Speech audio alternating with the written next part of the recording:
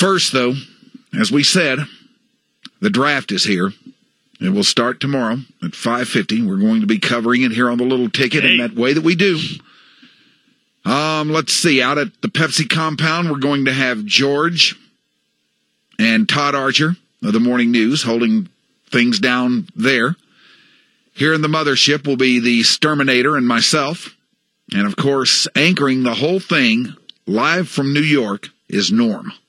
As usual. As usual. How many years in a row has Norm been to New York? Probably sat in this exact same spot, done the draft for a couple of days, just had the big board with him. It is truly Norm's baby. He lives for these couple of days. It means a lot to him. He studies his ass off. Nobody prepares more for an event in the sports world than this guy does for the draft. And nobody enjoys going up to New York to experience it more than he does. And nobody enjoys anchoring the whole thing and just doing the things that he does on the draft. This is his time of year. Yeah, I mean, he's in charge. He commandeers the radio station. He does. He's a tyrant. Everybody defers to him, yes, and he is a tyrant. Yeah, he can't be bothered with other stuff. Like breaks. The days leading up to it. And tickers and anything that doesn't involve his voice. Can we please get rid of the ticker coming up here? It doesn't matter if Aikman and Staubach got married to each other. Can we just go on as Cowboys are going to pick here and then just any minute now? Can you just get rid of the draft? We'll discuss the impending nuptials of Troy and Roger later. You come up with the weirdest stuff. So anyway, we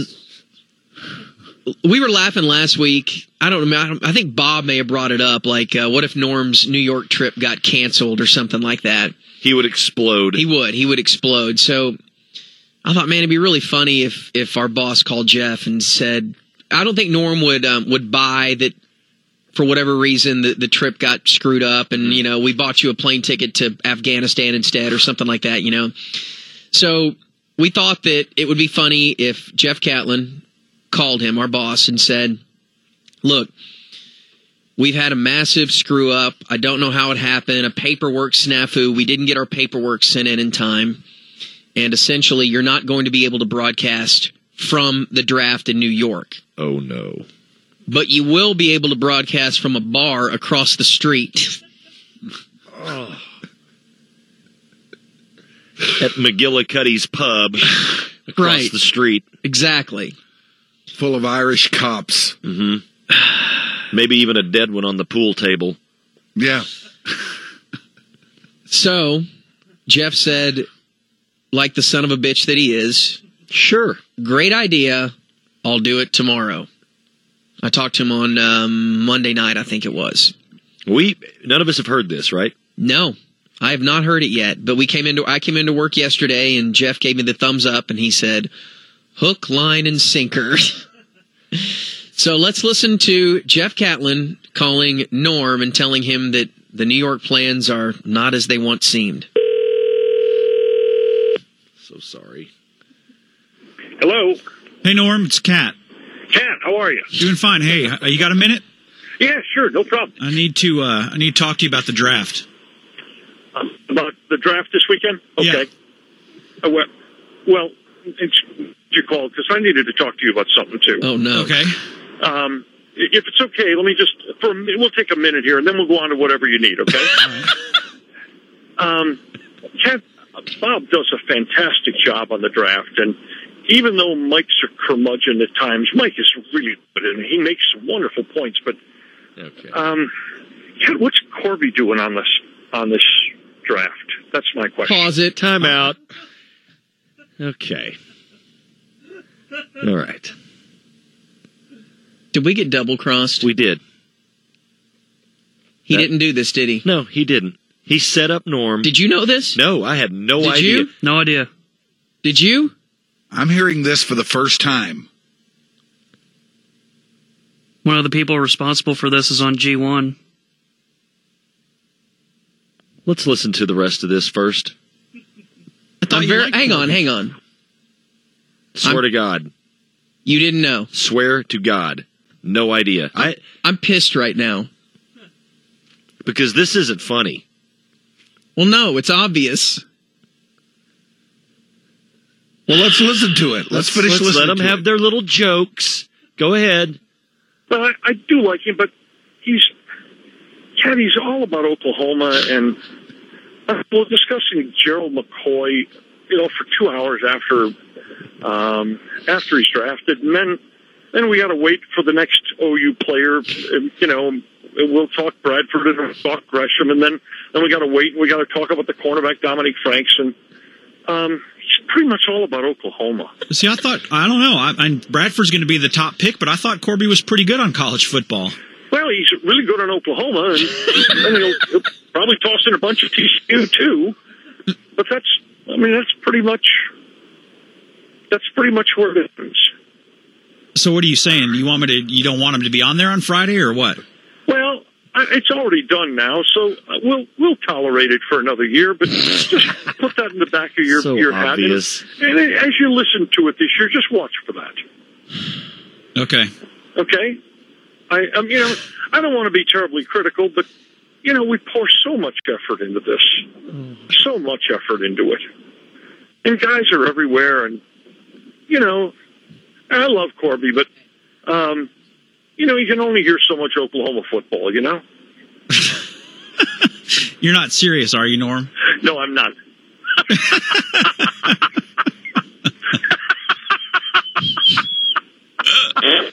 Corby, I love you. I'm looking forward to working with you, pal. And by the way, don't try to use Cat to prank me anymore. So what happened? I don't know. Ask Ding Dong on the phone. What happened? Jackwad? Oh, my God. I'm cracking up. Now, this, of course, the Cat Man of the Americas, who has turned the thing around here. Well, not exactly. I have to give credit where credit is due. I didn't really think anything of. Well, let me back up. So Corby gave me the idea, and I thought it was a genius idea. I always feel bad about pranking anybody, whether it's Norm or Mike or whoever, but it's always for the betterment of the show, so I just do it. So Norm wasn't here on Tuesday, and I had to call him on the phone. So I called him on the phone and had everything set up, and he said, "Hey, look, I'm finishing up a call. Will you call me back in a couple minutes?" And I said, "Yes." So I waited, and I called him back in about 2 minutes, and he didn't answer. I got his voicemail. And so I waited a couple more minutes, and I called him back again and didn't get him. And so that kind of made me wonder, and I called him back the third time, and that's when he answered, and you heard what happened there. So I think Norm had the idea of what was going to happen, and once I figured out what was happening, of course I'm going to let it roll. Bull because I see an crap. opportunity to double-cross the snake who's pranked Norm at least 3 times. Yeah, probably more. Probably more. But I know I was involved in the paper one, and then the one, I forgot what the other one was. But anyway, so yes, I let Norm go off and have his fun, and I started cracking up thinking about it. So when you came by my office yesterday and I gave you the big thumbs up, I just was excited that you were gonna be the one who went hook, line, and sinker thinking that we had something here. You set him up. Admit it. You set him up. Admit it. You set him up. I don't buy for 1 second that he just launched into that tirade as a joke, not knowing what you said when you said, I need to talk about the draft. I did not set him up. You are a liar. I did not. You're lying, Jeff, and you know it. You are the biggest liar. Oh, listen to him. He knows he's lying. Listen, I haven't said anything. Uh-huh. You are such a liar. Dude. Norm would not come up with that on his own thinking he's being recorded. I didn't say. I love you, Kirby. I didn't say that he came up with it on his own. I said I did not set him up. Who set him up? I don't know, but I did not. And so whoa. Hang on. This doesn't make any sense. Who knew besides you and me and Danny and Mike and Grooves that this was going to take place? Did you tell Bassick? No, I didn't tell Bassick. Who did you tell? Well, I told a couple other people that I work with up here. Who did you tell? Norm. No, I didn't. No, it wasn't Norm. I'm not going to out those guys on the air. So someone told Norm? Possibly. But let's not let that get in the way of a good prank on Corby. Well, it's not, because it took 11 seconds before we stopped the tape and said, all right, we've been double-crossed. As far as I can tell, we're still on the radio talking about it. It's pretty funny.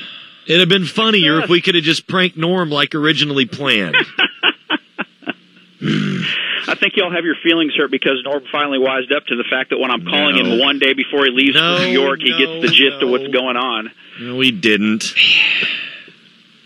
What's Mike giggling about? He's not. He's mad at you. Okay. Yeah, I'm mad at you. Yeah, I know. I can tell. All right. While we have you on the air, I need you. While we have you on the air, would you like to make an announcement? Wink.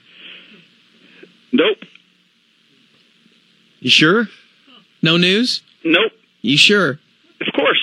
Do you have a boyfriend? I have a flask in my car if any of you would like to join me for an after-dinner drink. Get off the phone before I kick your ass all over the place. Jerk. Bye. Get your ass hung up on now, you idiot! It would have been so much better. Yes. If we could have just done the prank normal. Yes. But Cat lost his balls. He did. And didn't want to do it. And he did. All right, Norm, look, the guys want to prank you. I'm going to call you back, and then you do this. And what a liar. Before you get into the draft, I just got to tell you one thing. Uh-huh. Mike's a curmudgeon. Mike's a curmudgeon. All right, Norm, I give you credit. You handled yourself well. Jeff? Yes, indeed. Die. Die. Just die. Die! That's middle management, once again, ruining good radio fun. That is middle management. He was your producer, too. Don't bring me into this. Oh, you're all over this. Why? I'm mad at you now, too. Why? Because you hired him. We blame you for him. Right. So in the last 2 days, you're responsible for the funky chicken. What was the other one last night that we blamed on him? It was a band, wasn't it? The Blues. Yeah, the Blues. And Cat. Son of a bitch. Mike, the funky chicken, the Blues, and Cat. So I'm responsible for something every day this week so far. Yes, you are. Yes. I don't want to be responsible for Cat. Too late. Damn it. You should have thought of that 15 years ago. Well, I sure should have. All right, 5:30. Why didn't we listen to that? I always listen to that stuff, too. I don't know. I didn't either. I honestly didn't. What were we thinking? Because we wanted to be surprised on the air. I'm so pissed. Oh, come on. Let's not let things stand in the way of a good prank. Well, if it was a good prank, then okay. Yeah.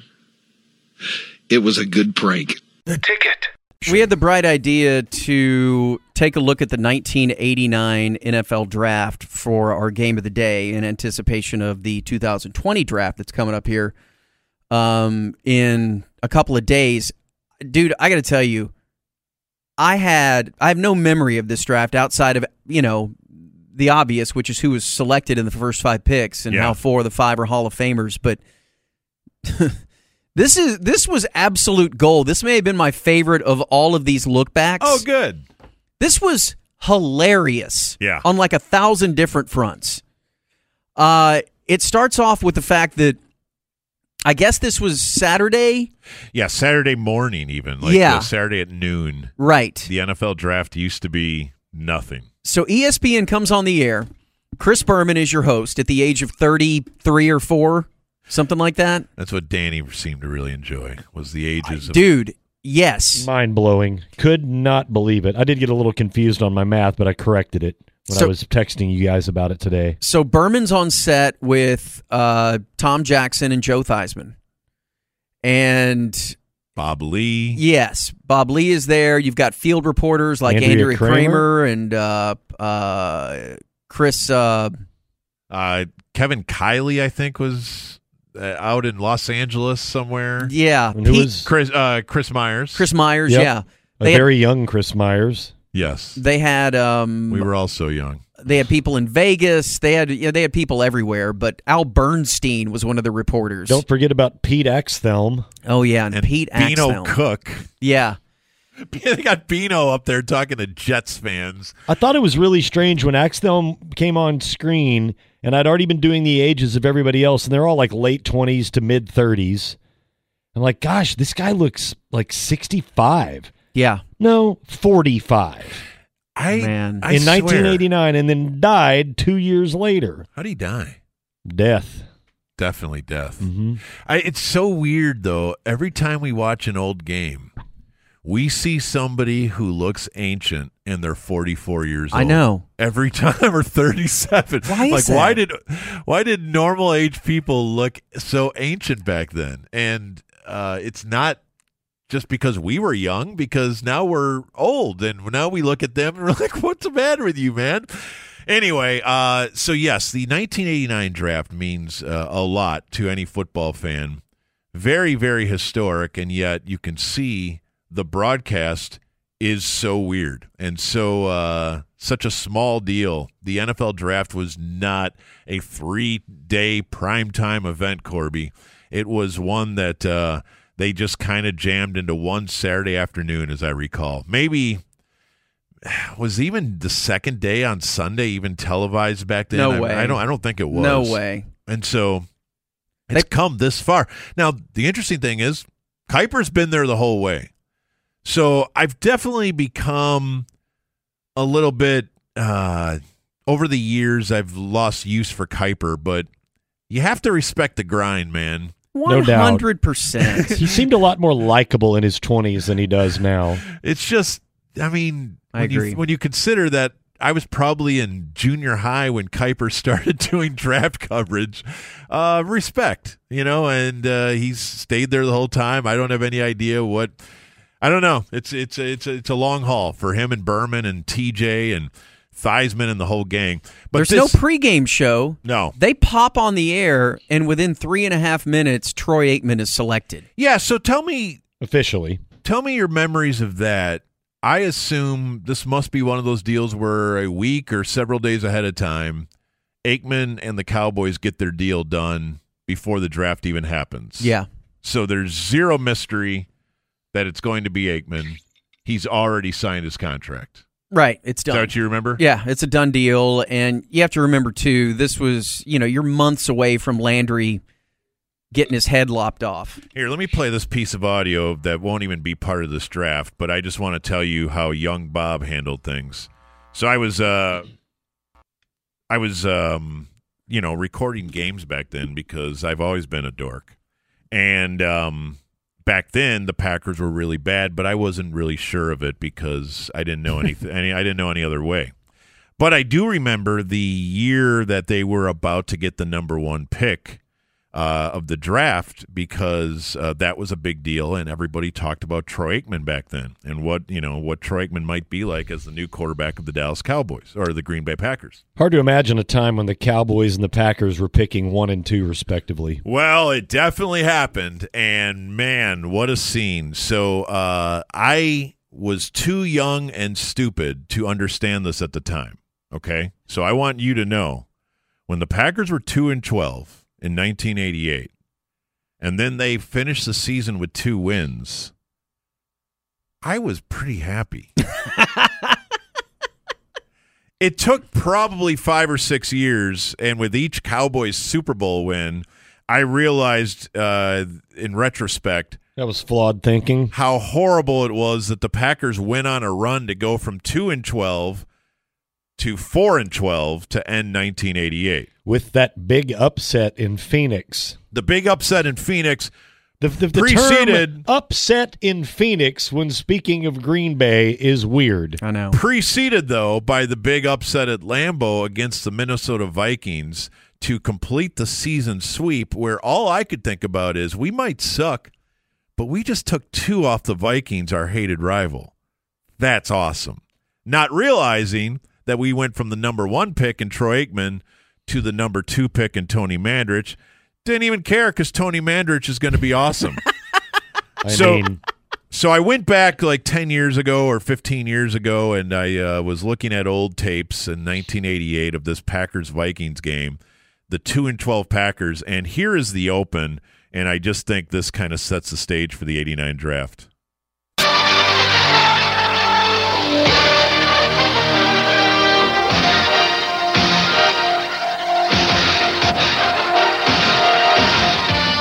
Green Bay fans are suffering through their team's worst season since 1958.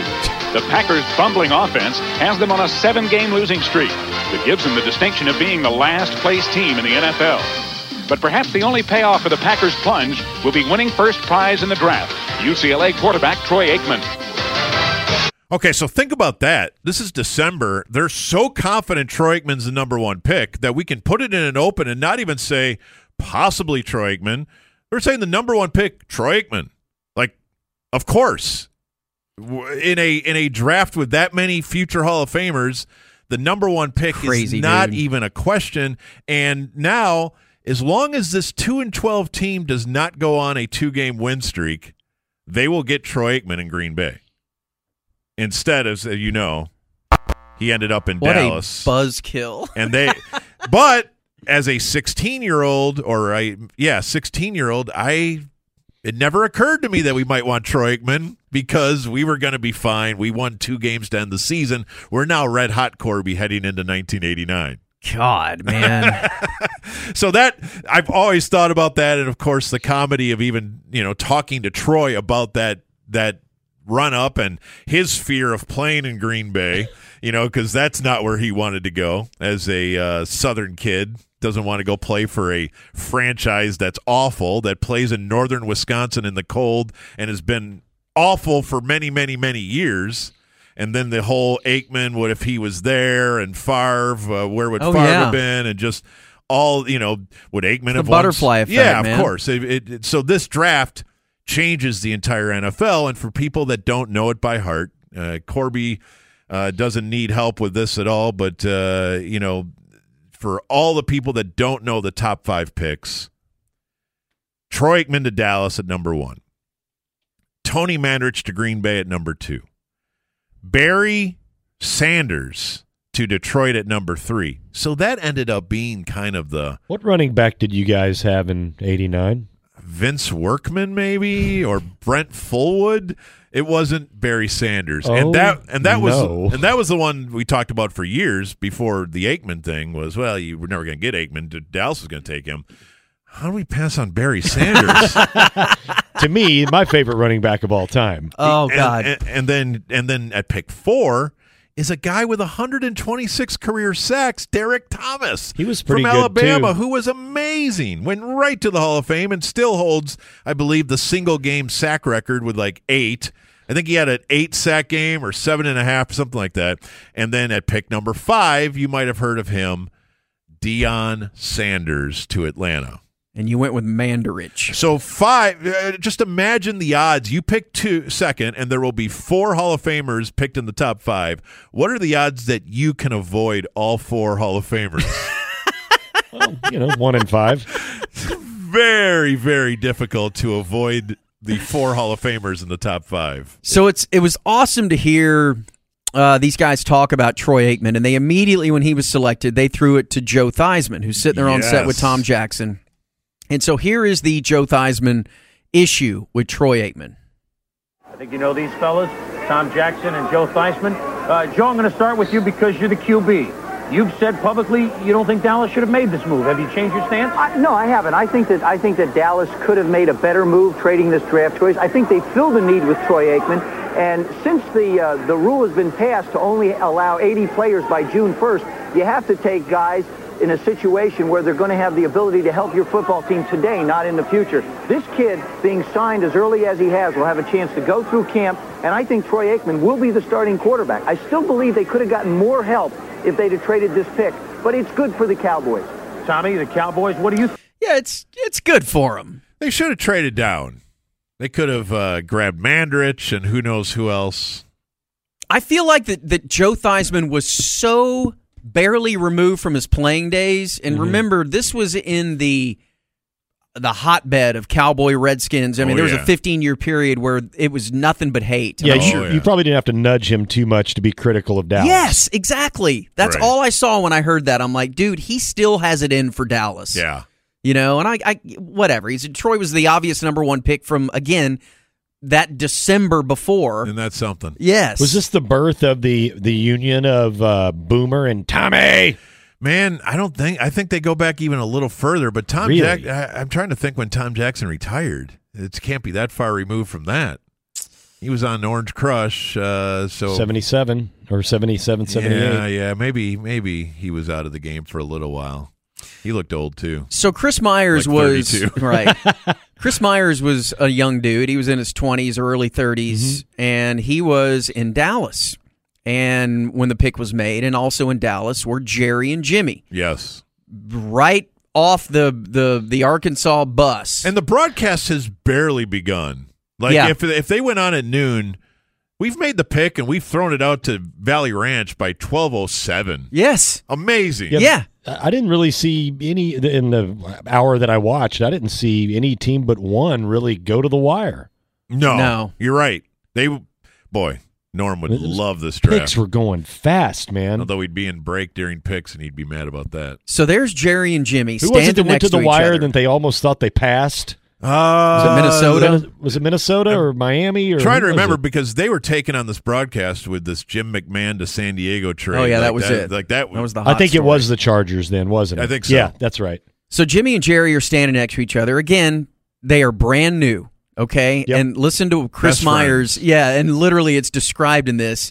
And I love everything about this, and I especially love the way Jerry sounds. We're talking about Troy Aikman and making it official today, and there really was never any doubt, Coach Jimmy Johnson with us, that you were going to make him your choice.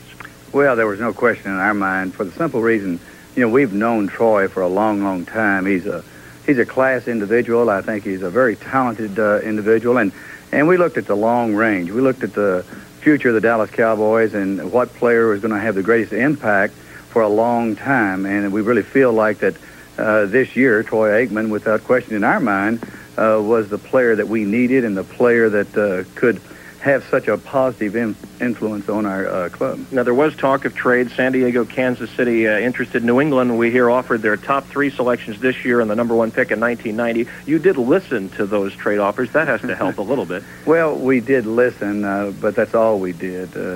We felt like that it would be to our benefit to find out what some of the clubs were willing to give up, but really we didn't waver. We knew that Troy was our guy, and thanks to our owner, Jerry Jones, who I think's done a fantastic job with the organization, he was able to not only draft him number 1, but he was able to go out and sign him. The Cowboys' new owner and your good friend is with us, and it's all so weird. Good friend. The fact that Jerry hadn't spoken yet is insane. I know, there hasn't been a game yet. I just love what Jerry's been able to do here with the franchise. And let's go to your good friend over here. And how's this going to work with 2 friends running a football franchise? Yeah. He was able to go out and sign him. The Cowboys' new owner and your good friend is with us, and kind of like striking it rich in the oil fields, huh? Getting Aikman right off the bat. Well, Tom, we're thrilled to have him on our club. Our fans deserve. Just sounds like a little bit different, Jerry. Maybe he's got a cold. And by the way, he's like 44, right? I know. Oh my God. Yes. He might not even be that old, right? No, I think he's 42? I think he's like 46 or something. Oh, at is the he? time. Okay. I Yeah. think we looked that up once. Okay. The Troy Aikmans, if we can get them and have a chance to do it, and we knew we wanted him bad. The only one that wanted it worse than we did was Troy. He wanted to be a Dallas Cowboy as well. We were and inseparable. when 2 people want each other that bad, then you can get together real quick. And we're going to have him out here practicing just as quick as we can. How soon, how quickly would you expect him to start for this football team? Well, that's he's got competition, and a lot of competition, and he's going to have to make our club. He's going to have to make our club. Boy, what would the story be if you took him first overall and then cut him? And gave him a 10-year, $11 million deal or whatever it was. He's got competition, and a lot of competition, and he's going to have to make our club. And Coach Johnson will, I'm sure, be able to evaluate that as we go. But he's the quality of player that our fans are going to see for many, many years to come. And by the way, this interview was brought to you by Cigarettes and Helium. Boy. Only the finest cigarettes and helium. God. Man. Oh, this is great. The Ticket. Get ready for an all-new Hardline segment. It's time to step into the Snake Pit. And now, with something completely over the top, the host and star of the Snake Pit, Snake.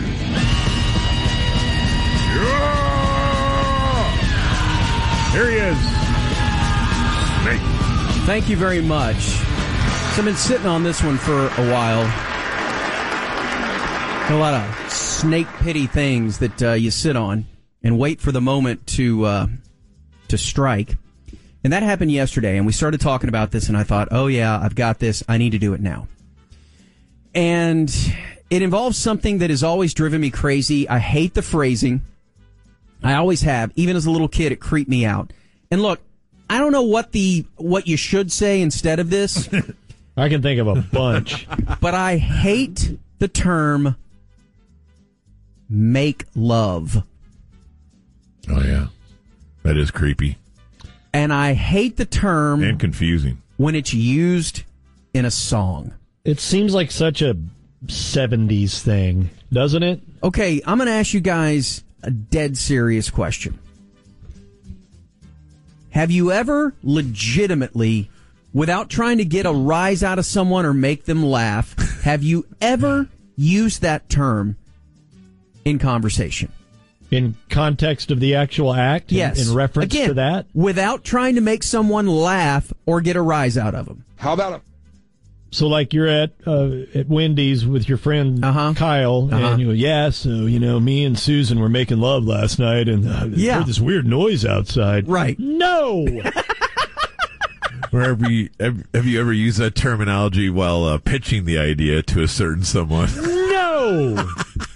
Would you like to make love? Yeah. No! It's gross. It's stupid. It's anybody with half a brain is going to laugh at you. So why is it a term? What happened to society when we thought that make love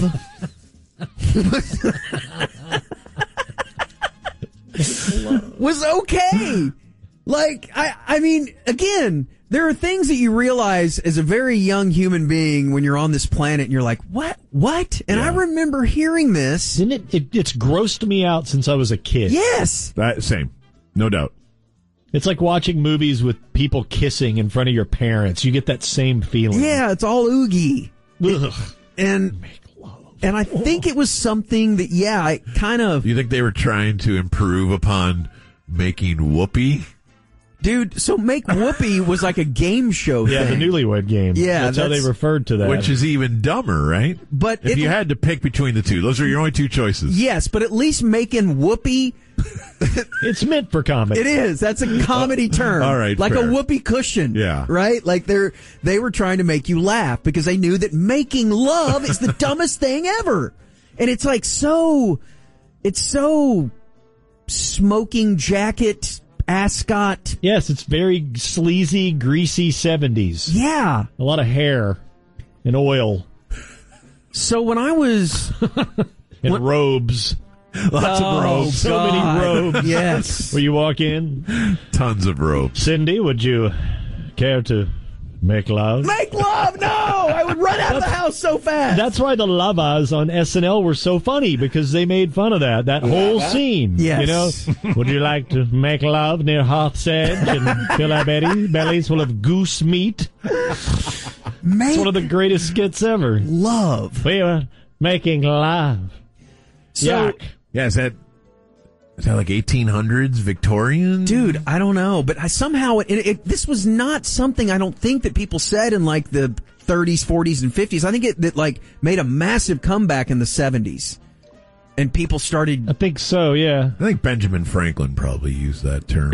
Right. It made a massive comeback to people whose living rooms were sunken by 2 feet. So the worst for me, yeah, exactly. The worst for me was when it was used in song, and I would be like, oh. You would hear it in the car or something. You're like, no. Now, granted, I'm being a complete hypocrite here, but there are a few exceptions. So I'm going to play the ones that I deem acceptable. Oh. Okay? That I really never even thought about. But definitely it's there, and I noticed it, but I didn't mind it. Of course, this is number one, make love song lyric that I don't mind.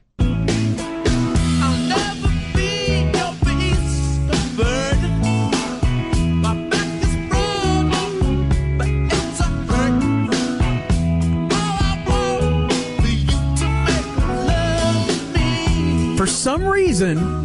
Well, they get the Rolling Stones free pass with you anyway. But I mean, do you ever think of that? Did you ever think of that as like, oh no, Mick? Well, it's not really a romantic feeling song. It's a key. rock and roll tune. That's the key. The key is you can't have it be a make love sounding song. If you throw it in there, then in the context of some semi upbeat rock tune, it's okay. I may be being hypocritical here. Here's another example of one that I didn't mind.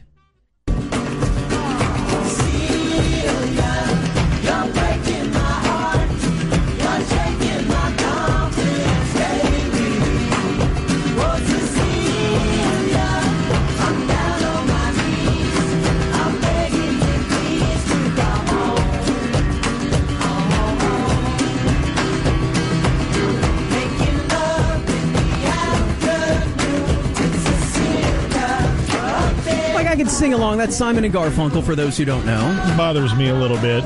It does? The way they use it. Very borderline. Afternoon. Making love in the afternoon. Such a 70s thing to do. It is. Would you like to make love this afternoon? No, I want to make love at 3 a.m. and pass out. I don't want the 2 p.m. making love. Yeah, when you're done, now I got to go back to work or run to Sam's Club. No. Right. I got things to do. Right. Now, when I was a kid and my buddy owned this record, this vinyl record, and we would listen, his older brother owned it, and I never liked the band, but I always thought this song was kick-ass, and this was at a time when I was acutely aware of the term making love. This whole song was about it, but dude, this is a rock and roll song. This is Kiss with Making Love.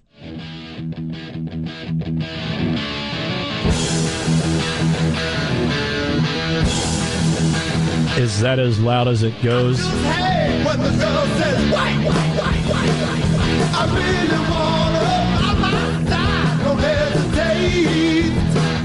I really want her by my side, the whole night through. We do all the things that we want to do. Well, come on, baby, don't leave me sad, 'cause you're good looking, the best I've had. Making love, making love, making love, all night long, making love. All night long? Yeah. Really? That's a lot to ask for, right? A lot of drugs needed in this that. was before the blue pill. Paul Stanley's going all night long. Those are the ones that I say are okay. The ones that I cannot stand, that creep me out to no end, there are several. Okay. Let's start with one in the 90s where I wasn't really aware of this band very much, but you couldn't avoid this song. And I think this is the biggest hit this band ever had. Close your eyes, make a wish. This is Boys to Men. For tonight is just This was number one for 14 weeks, dude, on the Billboard charts. all through the night. Pour the wine like They're just so passionate. And look, the community is very guilty of working and making love way too much into their stupid lyrics. Here he goes.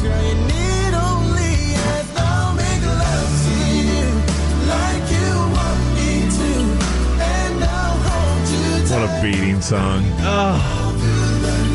I would like to puncture you at a rapid pace. They should have gone with that lyric. I will puncture you at a rapid pace. I don't think it would have had the same staying power, if you will. So that song's gross. This song is borderline, but I couldn't stand it because of the damn chorus. Baby, when I think about you, I think about love.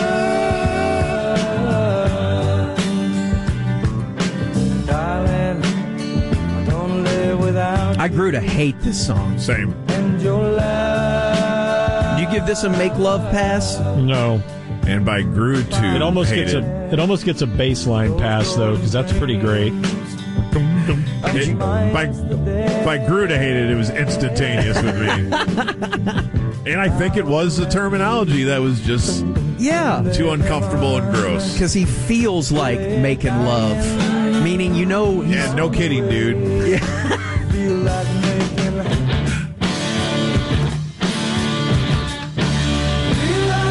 Boy, this just smells of Camaro, doesn't it? Oh, God. A red one.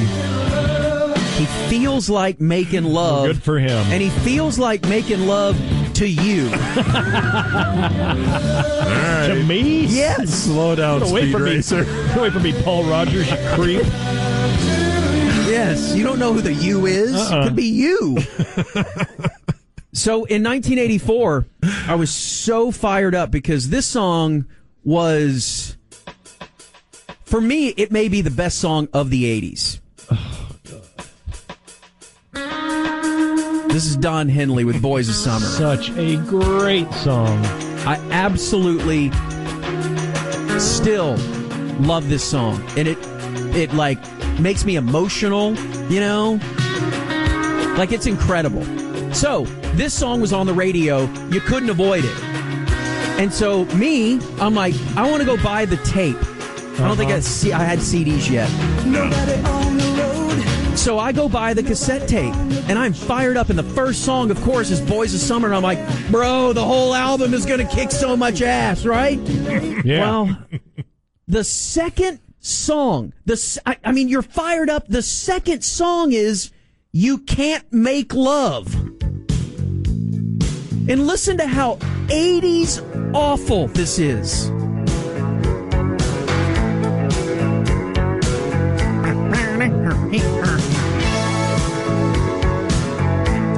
So many bands fell into that production trap. Sounds like Bruce is about to start here. I know. He fell into it too. You can make good friends. You make mistakes and you can make amends. You can make it easy when push comes to shove, but you can't make love. No, not you, Don Henley. Friend of the station. Friend of the show. Yeah, absolutely. Absolutely he is. Even he fell victim, Corby. Could not believe the second song was about making love, and he had to talk about it. Yeah, don't talk about it. This is the first concert I ever saw, and so... This is their whole bit. Dude. That's all these guys care about. Yeah. Those Aussies like to smash. And listen to how into this they are. This is building. He's pleading. Yeah, he is.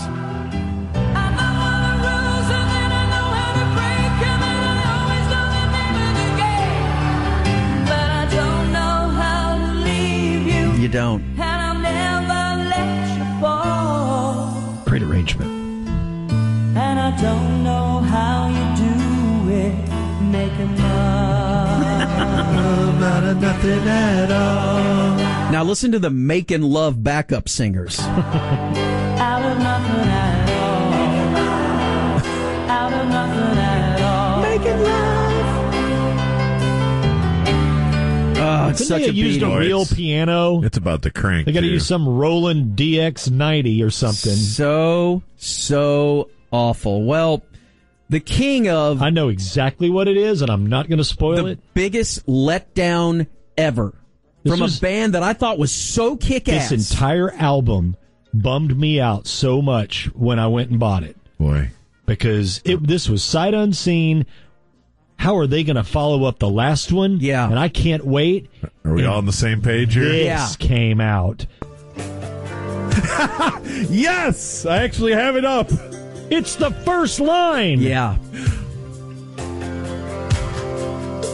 When you make love. No! You are Def Leppard! You're Def Leppard! You don't make love! And you don't sing about it! Do you make love? I'm like, I'm out!